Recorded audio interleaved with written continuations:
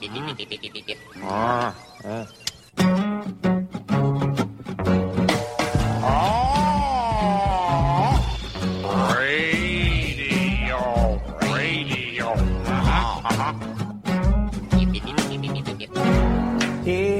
mystery surrounds us. Mystery all around us. Welcome to Essential Conversations. I'm your host, Rebecca Mears, with my co-host, Luca Hallex. And this week joining us in studio is somebody that was actually recommended to us a while ago from somebody who was a guest. That was Lori Banyeris. Mm-hmm. And Mehrdad Rabbar is here with us today, an artist, a designer, and basically what I have read about you to get you before I got you into the studio has got me so fascinated. And then I was just before we went on air, I was saying, Mehrdad, you need to hold on. We've got so many questions to ask you. I can't wait to ask them all. There's just so much great information. Thank you so much for joining us today. We're really happy. A man of many talents. Thank you for having me here, and I'll be glad to be on your show, and I'm happy to share my thoughts and ideas, and we're going to have conversation. You brought some fantastic show and tell with you today. We'll be tweeting out some pictures of both your art in its final installation at UBC, but then also the maquette that you've brought today, and hearing about all kinds of projects. So anybody who's curious about Mehrdad and his work, please feel free to follow along at the tweets that we're going to send out at Essential Conv. That's spelled Essence, TIALCONV. So Mehrdad, where does this story begin for you? How's that for an opening question?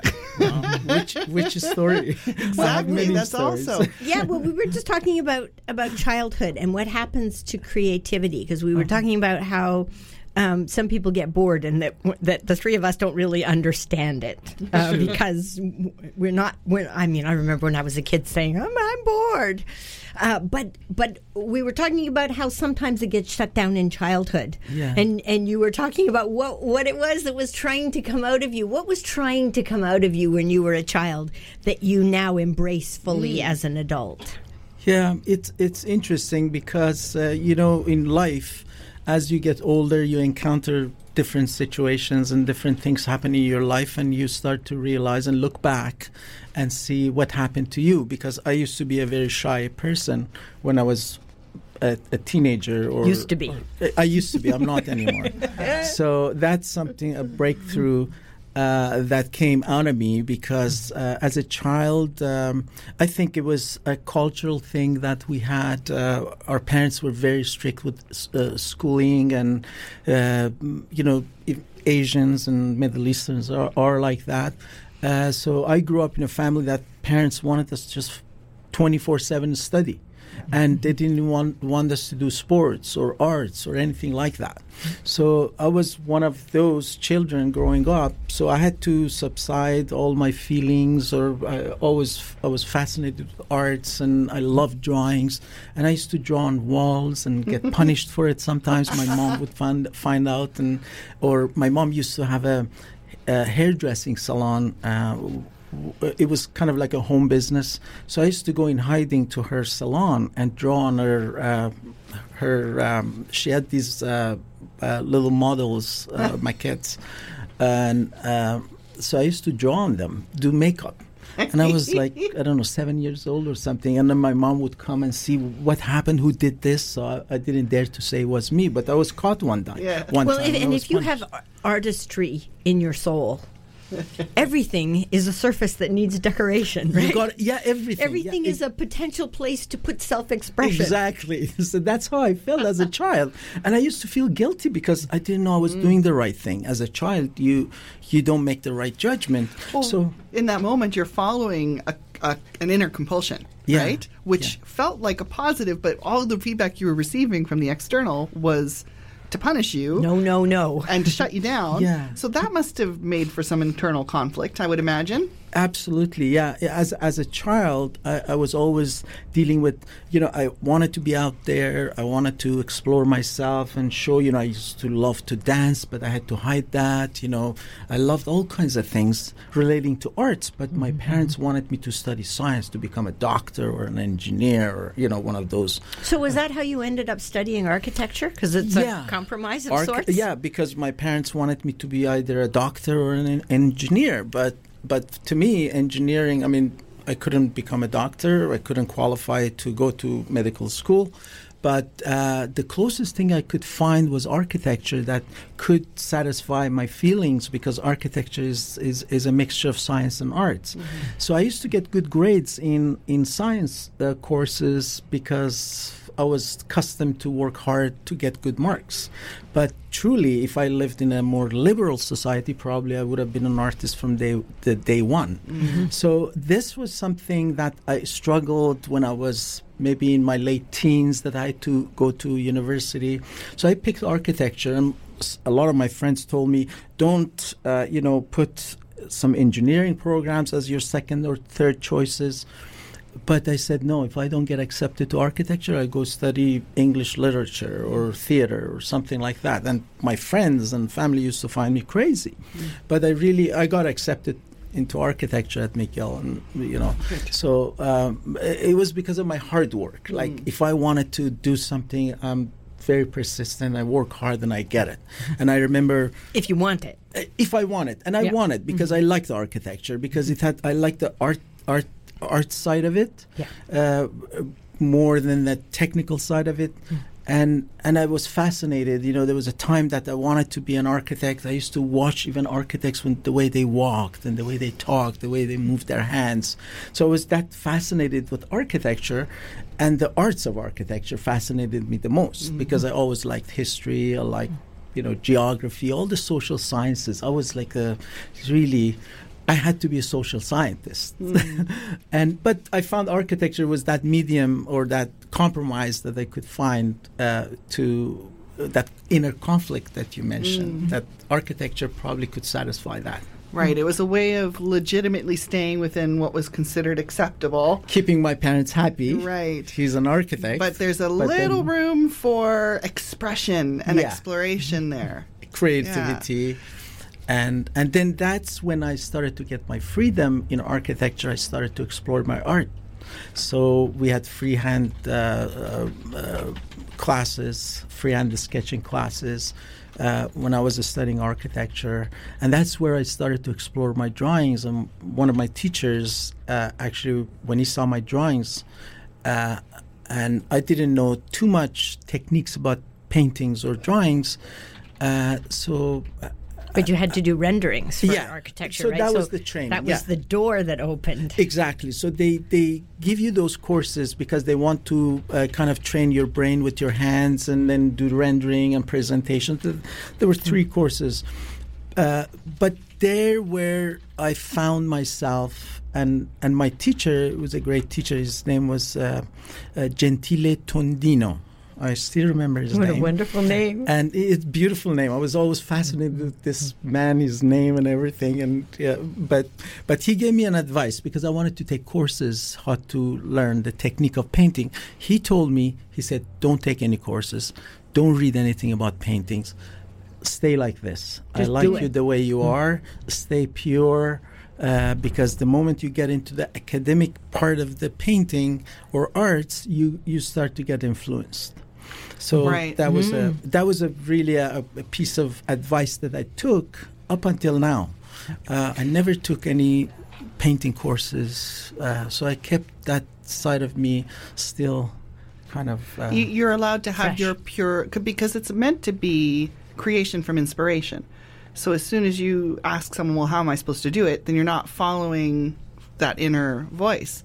You're referring to painting, but I'm thinking this applies to broader, because I know I encountered something similar for myself, but within the realm of counseling. I was going to go for a master's in counseling when I was young, made choices that took me overseas instead of getting back into school and following the academic course I'd been planning. But that didn't stop what was naturally within me. I am and always have been the person people come to talk to and to get counseling, and etc. So I was still engaging in that process over another decade. And when I finally got to the point of actually going back to school, I realized I actually have opinions on this now. I have a trial and error to back up these opinions. And so now education is going to, instead of form my brain, it's going to be something I can engage in critical discussion with. Right. and still do some learning, but I have something to add to that discussion as well. So this is an interesting concept. I think that it sort of makes you wonder, well, how much education is actually formation rather than letting loose. Well, universities used to be people coming together to share and discuss and develop their area of focus. Mm-hmm. And it was very much done along the lines of what we do now with PhDs, right? Mm-hmm. Where people they have a group that they work within, and there's a lot of discussion. And then we started to refine it more and put more structure into how we were learning. And that structure has changed some of the way in which we learn and develop, I think. Absolutely. Certainly at the degree level, not the master's or not the postgraduate level, but And I think what the problem with the institutions like universities are, they kind of suppress your creativity because they're so structured and regimented. Yeah. And it brings certain things to it. Brings, a certain discipline rigor to it, but then absolutely. it also it blankets and stifles certain things. So for those of you who are just joining us, you're listening to Essential Conversations with Luca and Rebecca, and our guest today is Mehrdad Rahbar, and we're talking about creativity and how we knit it into our lives. We were talking a little earlier about your shirt today. And I should also say your shoes and your pants, because you have bright green shoes on today and bright green pants and a green car.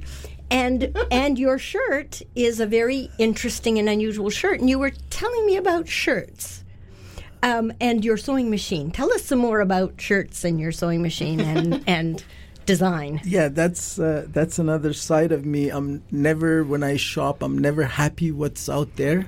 So I'm always looking for something different and unique. Sometimes I have to get something and it's pretty standard, but I'll go home and I bought a sewing machine, so I alter my clothes that I pick up from stores. And so when you alter them, what do you do to them? Well, sometimes, change the buttons, or you make them. Sometimes I have to bring them to the alteration shops if they have to be done properly. So make them probably tighter or looser, or depends. Like I've got a collection of jackets, like I picked up from different secondhand stores. Sometimes I pay like $20, $25, but today if you ask me for $10,000, I won't sell them to you. It's like that kind. Like I pick them up, I modify them, and I have a collection of like military jackets from different countries, like from France. So in a way, you are your own art then, because your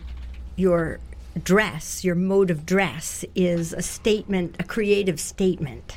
Kind of like still, because that side of me, that architectural side of me and educated side of me, it's I try to be within the norms of the society, and that discipline still exists within me. But at the same time, within that kind of restriction or the discipline, I try to be free. So it's a conflict, like constant conflict that I have within myself. We were talking about that earlier too. So, and I think people have to find their real selves and explore it. Because the problem is people don't. They abide by the society, the rules and the codes too much that their creativities are gone most of the time. Yeah, and I wonder sometimes if that isn't a dance that we engage in through our whole lives. A little more creativity, then a little more structure, and then a little more creativity and a little more structure. Absolutely. And then a lot of creativity and then a little more structure. That's why dance is something dance. great, because it gives you that field and that platform that you can do both. It's true. You can't just go do, a dance that doesn't make sense. You have to follow rhythm. Your body has to be balanced and has certain discipline. And dance is a good when example. did you dance your way out of architecture? I think it happened gradually because I moved from Montreal to Vancouver, some 20 years ago, and in the dream of because I studied affordable housing in my master's degree when I got a master's degree, and I was always interested in housing and the social justice, and everybody has the right to have a home, or even own a home, because I also believe in entrepreneurship. So when I finished my master's degree from McGill, I didn't stay there even 1 month. So I moved to Vancouver because I knew there was housing problem here. So I had to study the housing issues here. And I see, that's an unusual statement in itself. There's a housing problem in Vancouver, so I came here. I know that's what you were studying. And you say it like it's like, well, of course, doesn't everybody see it that way? Sorry for the interruption. So it is like, that's my life. Like, when I think about something, I do it. I don't. So what got you so impassioned about housing? Did you always know that you were passionate about housing? Yes. When I was studying architecture, there's two sides of architecture. There's this magazine architecture that the students get drown into it, and they want to have a style and they want to have their signature. And I was never into that. I always thought an architect should be a facilitator for the society, for a homeowner. Yeah. So the mindset was different. I never wanted to have my signature. That wasn't the intent. But unfortunately, majority of architects or artists are that way. Yeah. And I think that's a training that they get also at school. So I came out of that. The more I worked, the more I interacted in the real society, I said, this is not what I wanted to do. This is all about money and business and profit, and the society drives you in a different way, especially when I came to Vancouver, because unfortunately here I started to realize everybody's here for profit. Nobody really appreciates arts. You have great ideas, you run the numbers down, and then they say, it's a great idea, but it's not profitable, let's say. Yeah. So then you go on, you try, and then you see the projects don't happen. And again, as I said it earlier, I go do it myself. I find the money, I invest myself, I buy a little house, I renovate it, and I want to do that idea because I want to prove it to people. And I've done that in architecture in Vancouver. I introduced the first freehold row houses in BC back in the year 2007 and 8, because that type of housing is very common in the East, in Montreal and Toronto. So I did my thesis on that, the privacy in row houses of Montreal. So I thought this is a great model, a housing model for BC or Vancouver. So I worked maybe 3-4 years, tried to persuade the developers. I met all the developers. I took their numbers. I called them, big developers like Boza, Polygon. And I met with their principals to sell this idea of row housing. They loved the idea and everything. At the end of the day, they called me. They go, you know what? The profit margin is not where we would take this project to, but it's a great idea. So I did a few try like that, and finally I gathered some money and I bought some properties in Port Coquitlam because the properties were very cheap there. Put them together. It took me a few years to rezone them. And then I successfully rezoned them. They were the first freehold row houses in BC. So for people who don't understand what that means, what is a freehold row house? The difference between townhouses and row houses, and the row housing is probably started. It has a history in Europe, from England, and so what it is, the houses are in rows, attached horizontally, not vertically, and then they're separated with a fire wall, not fire separation, because that's a technical term. Fire separation exists in apartments between the two adjacent apartments and or townhouses. Those are fire separation. But firewall, it has to be more substantial. They usually use blocks or bricks to separate, so which is to retard the fire from one unit to another. So they don't have another Great Fire of London. That's right. So that's wiped the whole neighborhood sometimes. So that's the row houses. And also you own your property. It's not like townhouses that you share parking, you share certain amenities. Freehold row houses, I call them, single family attached housing. So they're really single family. So you have your yard, you can plant whatever you want, you can paint your door the color you want. You don't have to be part of a strata. Exactly. So that was the idea. It was hard to sell in Vancouver because culturally people couldn't understand. Said, what's the difference between this and a townhouse? I'm super curious. So when was this that you did this? 2007, 2008. Okay, so we're dealing with, it's coming up a while ago 10 now. years ago. And we're not getting any better in Vancouver. I've been noticing a lot of news stories coming out that have been specifically talking about we have a mandate on the government level for creating more social housing, or accessible housing, I think is the phrasing they're using. And it's not manifesting. It's not coming through. And again, I think it's around the same things that you're saying you were encountering, which is not enough profit, not worth our while. Have you noticed a shift, or have you noticed it getting worse? And what is your opinion on this, since you've been engaged with this for quite a while? It has gotten worse, in my opinion. The problem is politics. Because really, for something like that, you need the 3 levels of government be involved. I mean, we can't do it by ourselves. And working together. Working together. Having an appreciation of what it is they're trying to do. Exactly. I mean, not getting in one another's way. Yeah, because you go to council meetings across the city, they talk about affordable housing. You take on as an individual, not as a big developer, you can get a group of people, let's say, share a property and do a project. Those are ideal situations, but again, you need a networking to get those people, because the municipalities, the problem is they don't have a system in place or bylaws or zoning in place, so it takes longer than usual. Somebody like myself, I had to use my own dough to do that, and then how many times can you do it? You know, right. I'm not if a rich it's person. only you, yeah, exactly. And then a project could take 2 years. Instead of 2 years, it takes 4 years. And it Then ties up all your discourages. capital. Exactly. And it discourages the audience that they're watching you. Yeah. They say, oh, why should I do that? Look how Right. long it takes. Because municipalities, I find they don't help. I gave all kinds of proposals to different municipalities, how to participate, how to give break to these new innovative projects, encourage people like us to when they take on projects like that. But unfortunately, the system is so convoluted and so Is it a matter of education? I mean, it sounds like you're having to do a lot of educating. Absolutely. Yeah. You have to go to council meetings. You have to talk about these things. And we're not really talking about education in schools. We're talking about people Public.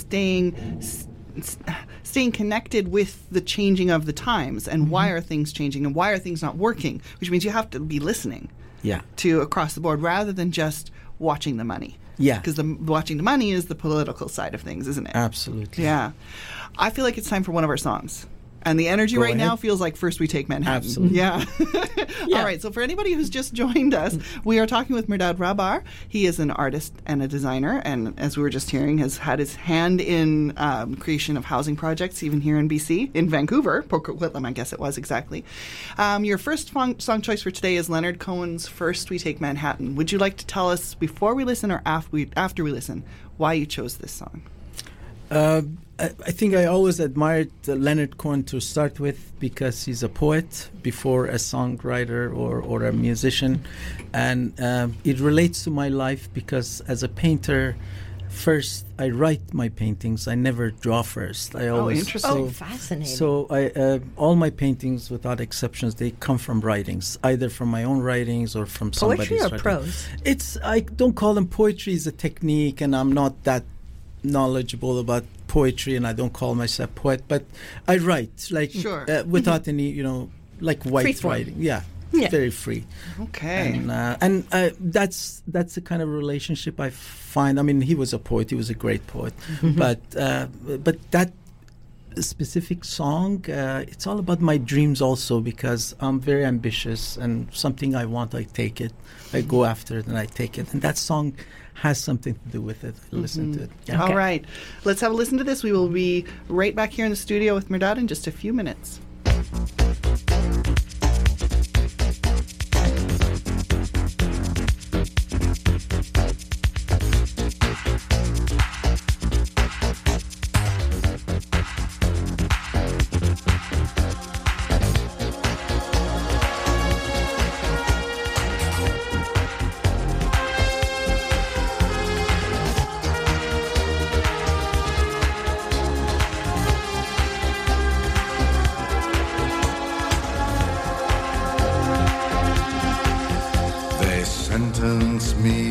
20 years of boredom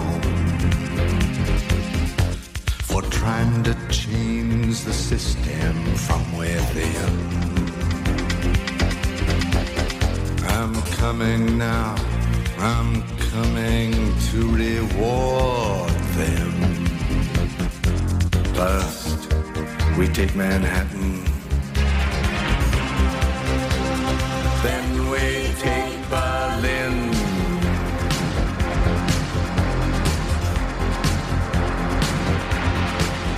I'm guided by a signal in the heavens. I'm guided by this birthmark on my skin. I'm guided by the beauty of our weapons. First, we take Manhattan. Then we take Berlin. I really like to live beside you, baby. I love your body and your spirit and your blood. But you see that night that moving through the station, I told you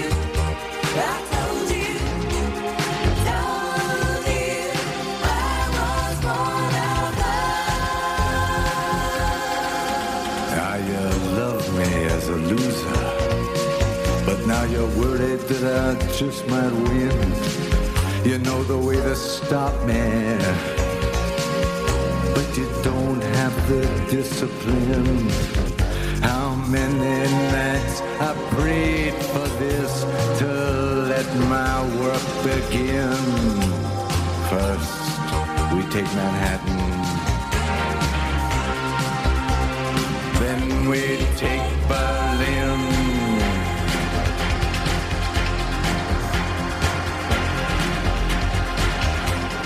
I don't like your fashion business, mister. And I don't like these drugs that keep you thin. I don't like what happened to my sister. First, we take Manhattan. Then we take Berlin.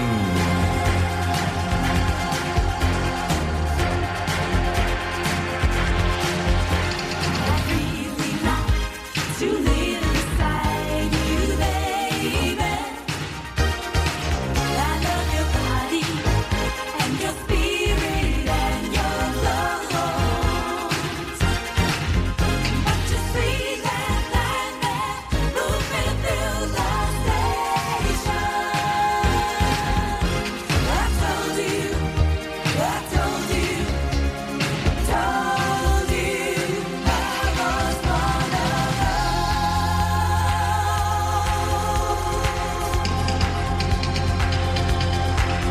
And I thank you for those items that you sent me.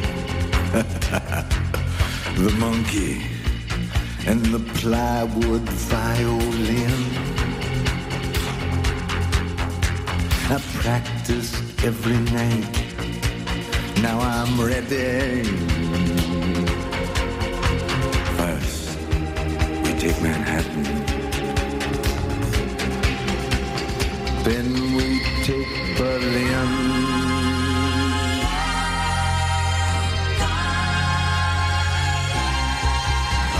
Remember me? I used to live for music. Remember me? I brought your groceries in. Well, it's Father's Day, and everybody's wounded. First, we take Manhattan. Then we take Berlin.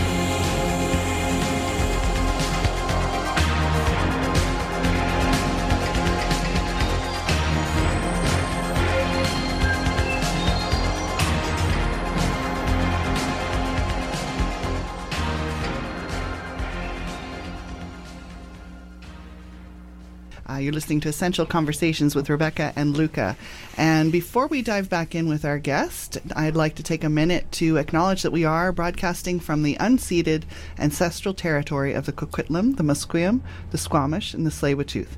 And what that means to me is, as a settler, I am a visitor on this land, I am a guest on this land, and it is important for me to make connection with, build rapport with, build relationship with the people who are the stewards of this land, who've been here for so very long, and whose voices are the ones with the most knowledge. Our guest today is Mehrdad Rabbar, artist and designer. We've been talking about, we were just speaking about housing projects before we went on the break. But you've brought us some show and tell today. I'll tweet out some pictures of both the maquette that you brought, but also the final art piece that you created.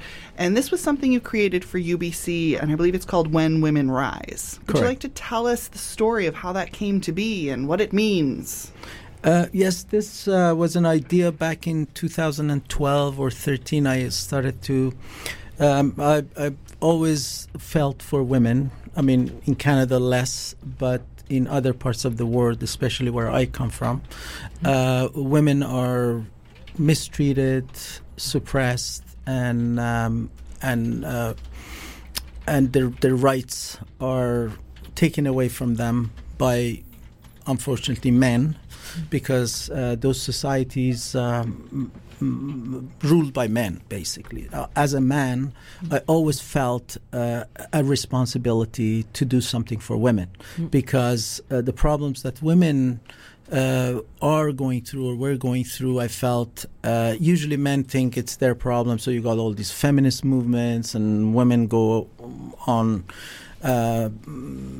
public or raise their voices about their inequality and problems. But then I always felt there is an absence of male voices out there. So that was the reason. And there are things happened in the past in my life, like when I was in Montreal, there was that massacre happened in Université de Montréal. 14 women were gunned down, and I was a student back then, and it really touched me really deeply. And because they were engineering students, and that man went and gunned them down. And then later on, other things happened, even in my country or in the Middle East or in Asia, in Pakistan, that Malila was shut down because she was lack of stories, right? Exactly. So I felt, why do we have to wait for a woman to do something? So I took the initiative, and then I approached UBC actually with a proposal to do a sculpture. I had done a painting of this concept of When Women Rise, because I believed in one day women will rise, and that will be to the benefit of the humanity.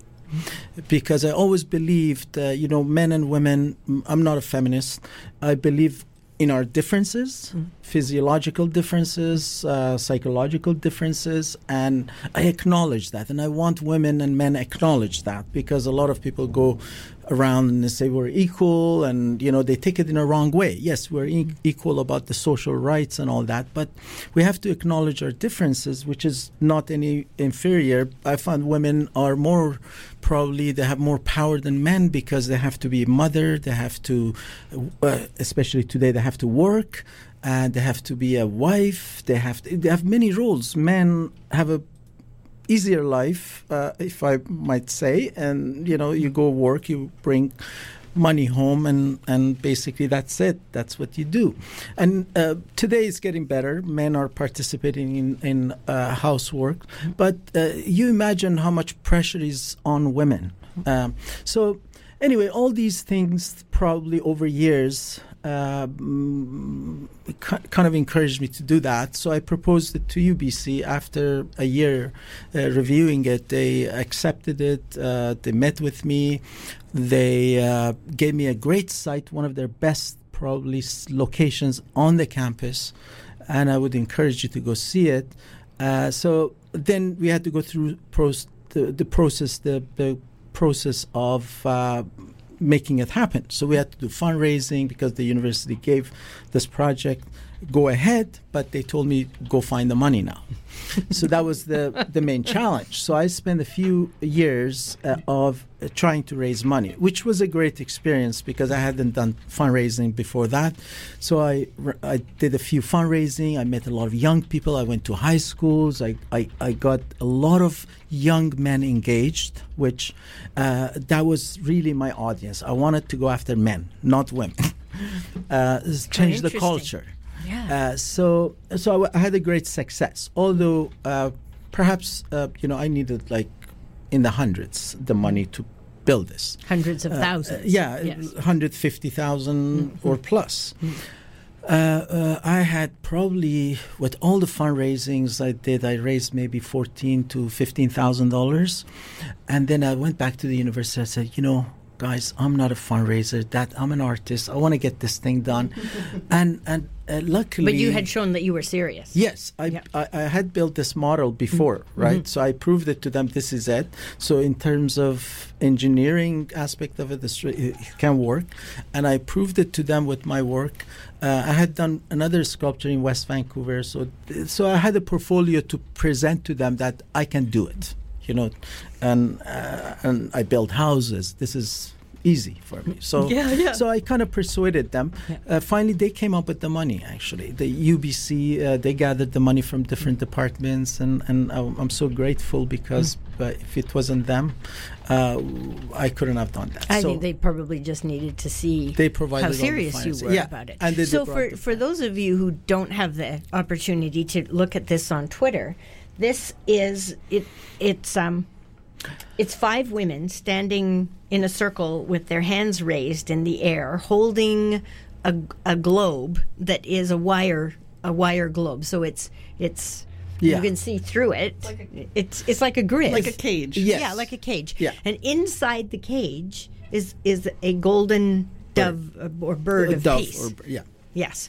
So in the one that we have here in the studio today, it's a little white paper one, but in the real sculpture, it's gold. It's gold, yeah. Yes. I And u- you said you chose gold for a reason. Yes. So the concept of this sculpture is the 5 women representing each continent. So that we Okay. have one. So that's one. So it's covering the globe. They're holding the globe and the load of the globe on their shoulders. So that's the second message, that women are really holding the weight of the globe. And then the shape of the globe, actually the material and what it represents, as Rebecca mentioned, it is a cage or a prison. And that dove is the woman in that prison still, not freed yet, but if you notice, it's getting close to the outer edge. She can see getting out. close. Yeah, she can see out. She's not out yet, and the webs inside, the lines inside, you see they're structurally holding it together. At the same time, it represents like a spider web. She's still Stuck in there, the web. stuck in there. But their hope is she's getting close, and the color originally was supposed to be a white dove. But having a conversation with a female friend of mine, that she suggested to do it in gold because it's more empowering. So I used not real gold, but I used brass to make that bird. And when it was polished, when we installed it, when the sun shone on it, it was just glowing. Like you would see Sparkles. a ball of fire. Actually, I have a picture. Actually, so you think there's fire coming out, Yeah. and that was a great idea because it empowers women more. Yeah. A white dove, as opposed to it's nice and everything, but it's more passive, I find. So it was a great. So I listened to people. It's not like because I wanted white dove, it has to be white dove. So conversations helped me. And How did you come evolve. up with this idea in the first place? Like, did you dream it? Did you see it fully formed? Did you have concept? Because you said when you start a project, you write it. Yes. Did you write this first? Yes, actually, it is from writing a great Persian poet. His name is Saadi, and he was a 6th century poet from Persia or Iran, and there is a very interesting phrase that he says, "Us human beings are all the same, from the same bone, and if one human being has a pain, And if the other human beings don't do about it, they shouldn't be called human beings. So that intrigued me, that poetry. So again, women are human beings aside from the gender. So they are having, where I come from, and even here, you go to the probably First Nation, they're struggling as well. And so I read, when I was doing this, I read about Japan. I was so surprised how women are treated. Such a country, probably it's a universal top country concept, in the world. isn't it? I mean, yeah. So then you say, this is a human being, regardless of the gender. I, as a human being, got to do something about it. So I did a painting on that. Originally, it was a painting. So then paintings, they're always indoor or in somebody's house or in a gallery, so it's not accessible. So I thought, I got to make something more accessible and free to public.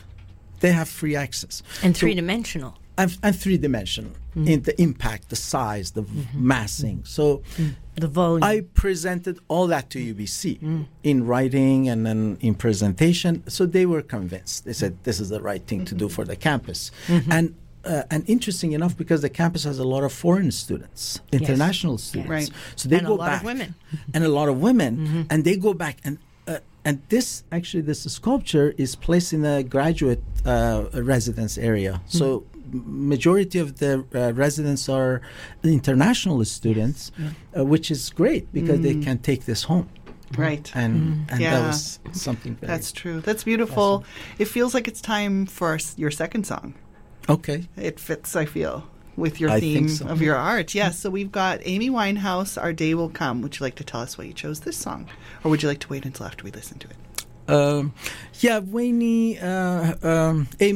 Winehouse, I always admired her artistry, her music, and the pain she went through. I mean, this is one of the songs that I like. I mean, when you asked me to choose a song, it was so difficult because I love all her songs. Yes.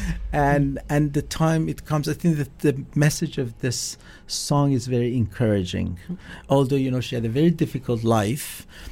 She suffered a lot, but her music is so invigorating and so uplifting, I find. And this is one of those songs, I think, that sense of uplifting that it gives me every time I listen to it. Thank you for that introduction. All right. We will listen to Amy Winehouse's One Day Will Come, and we will rejoin Mehrdad in the studio in just a few minutes.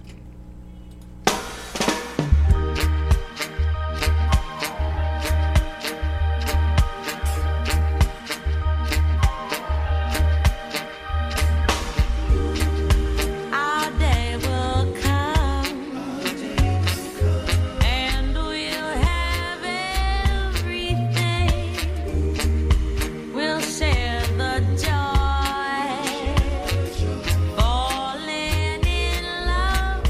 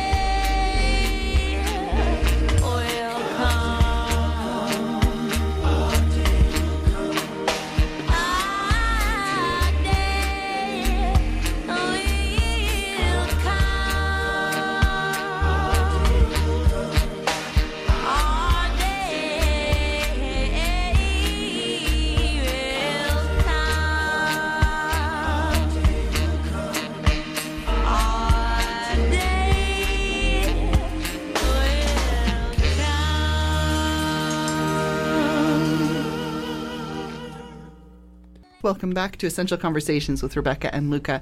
We were just listening to Amy Winehouse, Our Day Will Come, and that was the second song request from our guest, Mehrdad Rabar, an artist and designer. We've been talking about his projects, his passion projects that kind of combine both your architecture background, your artistic soul, because that's just your essence. That's always been finding its way out, I think, all along. Now, you have mentioned that you paint. Why don't we dive a little bit deeper into that? Can you tell us more about your painting and what is that you are creating through that outlet? Well, I use painting. I started to do painting as a tool. I use it as a tool to express myself. And as I said earlier, in my childhood, I had a lot of things inside me I wanted to talk about or express, and I couldn't. So I found painting was a kind of sanctuary that I could go to and get things that is inside me or my innermost, get it out. So I use it more as a tool. And as I said, a lot of times, like majority of my paintings, if not all of them, are from some sort of writings. Either somebody's writing, some poets or writers, or a book I read. And there is one book, a Persian book I read. It's called The Blind Owl. It's very Kafka style of writing. It's a contemporary Persian. I read it both in English and Persian, and I did 3 paintings out of that, for example. And then other writings of writers and poets, so they come out of it. And the message really, for me, is very important for the paintings. As I said earlier, some of my paintings probably are not sellable because people can't just hang them in their living room or dining room, but some are, because I use a lot of colors, but I use a lot of animals, birds, roosters, fish, deer, name it, cows. And even with cows there's a writing about cows, how precious this animal is, like there's a writing. And then often I superimpose the drawing on the writing. So I do it handwritten script I put on the canvas with my own handwriting, sometimes in Persian, sometimes in English, and then I superimpose the drawing over it. So the story, you can find it on the canvas as well if you pay attention. So I do all that. So it's a love of calligraphy also, because I'm fascinated with calligraphy, especially Persian calligraphy is very artistic, very graphic, and English calligraphy as well. So I always improved my way of writing in both languages. Do the different languages bring out different things in you? Yes, it brings different dimensions and different cultures, obviously. Like often people ask me, who are you, or are you Iranians? I don't feel I'm totally Iranian anymore, and I don't feel I'm totally Canadian. How old were you when you left the Iranian culture? I was 15, 15, 16. So you've lived longer out of that culture than in it. Absolutely. In a way. I mean, not that you completely leave it behind because you bring it in family. But I didn't leave it behind in such a way that I was in touch with the literature, with the writings. I always kept, the arts, the history. A lot of people come from other countries, they just leave it. They forget about it.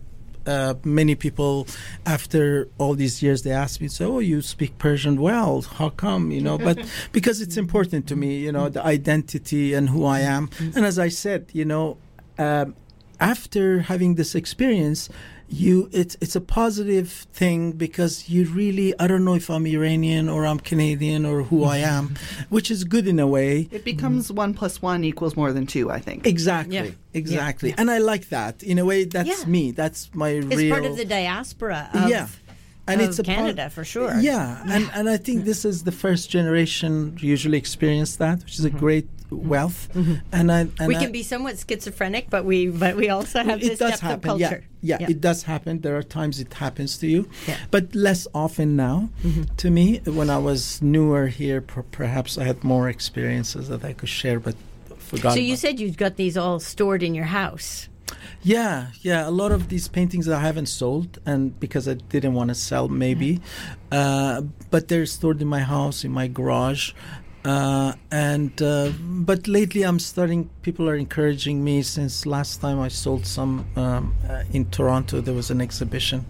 Now I'm getting more encouragement from people. They know me that you should start selling and exposing your work. So I'm doing more of still with the same themes based on writings and poetries and same basis, but I'm doing more probably marketable paintings that people can hang it in their living room. Is that a conscious decision to do that, or are you just finding that when you look at them now, they're more accessible in a way? Well, I think it was gradual because I did some paintings that it wasn't intended for market. I did fish and roosters because there were meanings behind the roosters. It's for awakening, and rooster has, that's symbolic meaning for me. And quite literal. Yes, Exactly. awakening. We were talking about Cock-a-doodle-doo. not letting you sleep too long, right?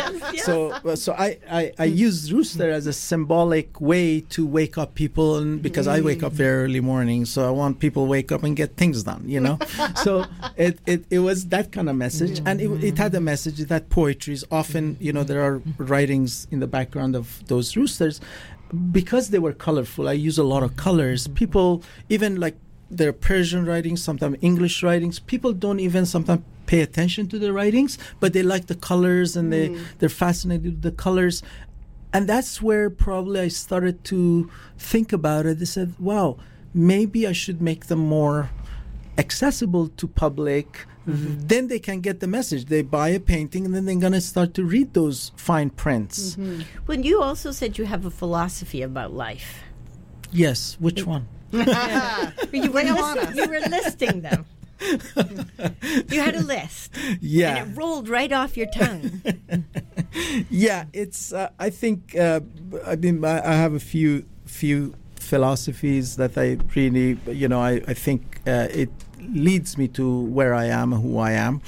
I think one major philosophy or what I believe in is if you want something, if you believe in something, but you have to make sure it's the right thing. Go after it and be persuasive and tenacious and get it done. And I think everybody has now the level of energy varies in people, but I think if people are coached and trained, we were talking about this briefly earlier. I mean, I do it with my friends in a very kind of informal setting, but we can share those experiences that we've had in the past to give that experience to people, share it with them, and help them to overcome some of those. Inspire them with personal story. Exactly. And they get, when they get like, when you're honest to them, when you're truthful to them, it settles in easily. So that's what you said earlier, that you believe in truth and honesty. Yes. And honesty and truth can never be disguised. We have just a few minutes left. I remember you telling me that you were going to have an exhibition coming up soon. Do you want to tell people about that before we get off air? Or is there anything else you want to invite people to? I don't have the date yet because it didn't work out. But it's going to be in the next, probably in the next couple of months. But I don't have a date That's yet. all right. You don't have a date. Before we do wrap up the show, though, I'm sure, because we seriously ran out of time here. There's so many other things to dive in with you. So if there's anybody out there that is interested in tracking you down and having a further conversation with you, who would you love to hear from, and how can they get in touch with you? Well, I have a website, www.merdadrabararts.com. So they can contact me via that website, and I will get back to them. I'll be very happy to hear, as I said, I'm very open, and I love conversations. I love interaction and discourse, and hopefully we'll have some new friends out there. Yes. And if people are interested in what you're doing with affordable housing, How do they find out more about that? They can also find me through that. They can contact me through that website, and I'll Okay. get back to them. That's, as I said, it's 50% of my passion is there. Yes. And Yes. I'm very glad to hear from people, work with people. If they have projects that I can help them with, I'll be very happy to be there for them. And you're one of our local treasures. So Thank you're you. in the Vancouver area. Absolutely. right? Yeah. Thank you. Mehrdad, thank you so much for joining us today. I think we're going to have to set up a second time to have you come in because we just scratched. Yeah, we the scratched the surface. surface. Yeah. That's it. Thank you for having me here. So such a pleasure. Luca, really quickly, is there anything coming up that you want to let I people have know a reading about? circle tomorrow afternoon here in East Vancouver. So if you're interested in that, my contact information is coming up at the end of the show. Cool. I still have a few more seats left. Okay, in that. excellent. That sounds good. And until next week. I wonder what's around the corner. Essential Conversations is brought to you courtesy of Luca Halleck's Power Sorcerer. And Rebecca Mears, certified coach. Increase your awareness, expand your options, empower yourself. Luca can be reached at www.lucahallex.com. I light the fires that light 1,000 more. Connect with Rebecca at catchingfire.ca. Yep.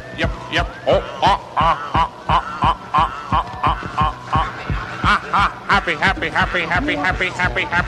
Boing. Eep,